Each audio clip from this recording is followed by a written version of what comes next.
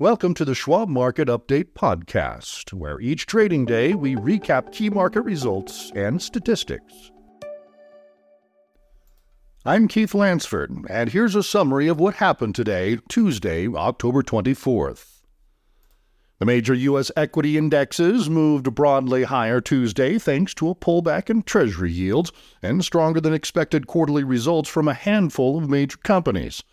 For the S&P 500 index, Tuesday marked the first gain in 6 sessions.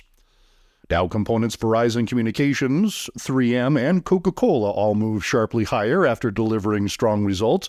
Big tech bellwethers Microsoft and Alphabet were both expected after the close. Kevin Gordon, senior investment strategist at the Schwab Center for Financial Research, notes that stocks were due for a bounce after this past week's slump, adding that the 10-year Treasury yield's quick retreat from a brief push above 5% to start the week encouraged buyers. It looks like a natural snapback after a losing streak, Kevin says. The market appears to be slightly less fixated on yields and is returning some focus to earnings season, especially with several big tech companies reporting this week. Easing oil prices and less volatile bond yields are providing some comfort to investors. Here is where the major benchmarks ended. The S&P 500 index was up 30.64 points, or 0.7%, at 4,247.68. The Dow Jones Industrial Average was up 204.97 points, or 0.6%, at 33,141.38. And the Nasdaq Composite was up 121.55 points, or 0.9%, at 13,139.87. The 10-year Treasury note yield was down about 2 basis points at 4.815%, and Cboe's Volatility Index, or the VIX, was down 1.51 points at 18.89. Utilities were among the strongest performers Tuesday, with the Philadelphia Utility Index rising nearly 3%. Semiconductors and communications services shares were also higher. Energy stocks were pressured by a more than 2% drop in WTI crude oil futures, which briefly fell under $83 a barrel. As far as stocks on the move, 3M rose 5.5% after the conglomerate's quarterly results surpassed expectations and the company raised its full-year forecast. Agilysys jumped 25% after the hospitality software developer reported better than expected earnings and revenue for the previous quarter and boosted its full-year forecast. Barclays fell 7% after the British bank reported a 16% decline in third-quarter profit. Coca-Cola was up 3.2% after reporting better than expected earnings and revenue for the previous quarter. The drinks maker also raised its full-year forecast.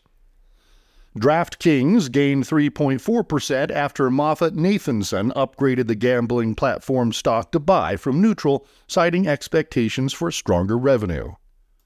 General Electric rose 6.9% after the company's quarterly results exceeded expectations and it raised its full-year forecast, thanks in part to strength in its aerospace business. Hexcel fell 7.5% after the aerospace company's quarterly results fell short of expectations. Redfin gained 5.6% after a regulatory filing revealed that Apollo Capital and affiliates had agreed to commit as much as $250 million in financing to the real estate brokerage. Spotify rose 9.8% after posting an unexpected profit for the third quarter, helped by cost-cutting measures such as layoffs and higher subscription costs. The Trade Desk was up 3.5% after Loop Capital initiated coverage of the advertising technology stock with a buy rating. And TrueBlue plunged nearly 22% after the workforce solutions provider reported third-quarter results that fell short of expectations. Wednesday will feature reports from some 240 U.S. companies, including Facebook parent Meta Platforms, Boeing, Hess Corp, International Business Machines, Norfolk Southern, ServiceNow, and T-Mobile U.S. Some 20% of S&P 500 companies have reported so far. Of those, 78% have delivered more profit than analysts had expected. The average beat rate for the prior 4 quarters is 74%. However, the share that have bested revenue forecasts is far lower, below 50%. This could bear watching. Earnings aren't the only game in town this week. Economic data on tap could help shape expectations toward inflation and Federal Reserve interest rate policy. In terms of potential impact, keep an eye on the government's first estimate for third-quarter gross domestic product due Thursday, and then personal consumption expenditures or PCE prices data on Friday. Economists expect U.S. economic growth to have accelerated to about 4% in the previous quarter, compared with an annual rate of just 2.1% in the second quarter.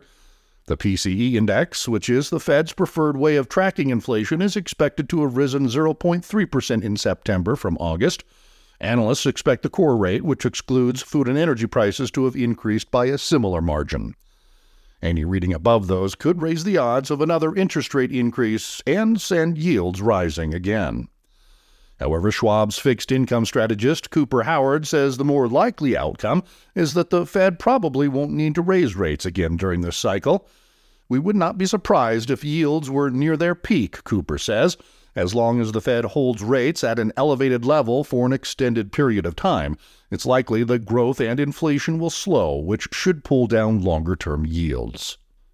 Indeed, the market still appears pretty confident that the Fed won't be raising rates at its meeting next week.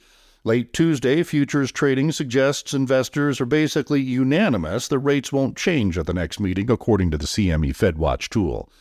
As for the following meeting in December, the odds that rates will remain unchanged were at 75%. This has been the Schwab Market Update podcast. To stay informed, visit schwab.com/market update or follow the show for free in your favorite podcasting app. And if you like what you've heard, please consider leaving us a rating or a review. It really helps new listeners find the show. Join us for another update tomorrow.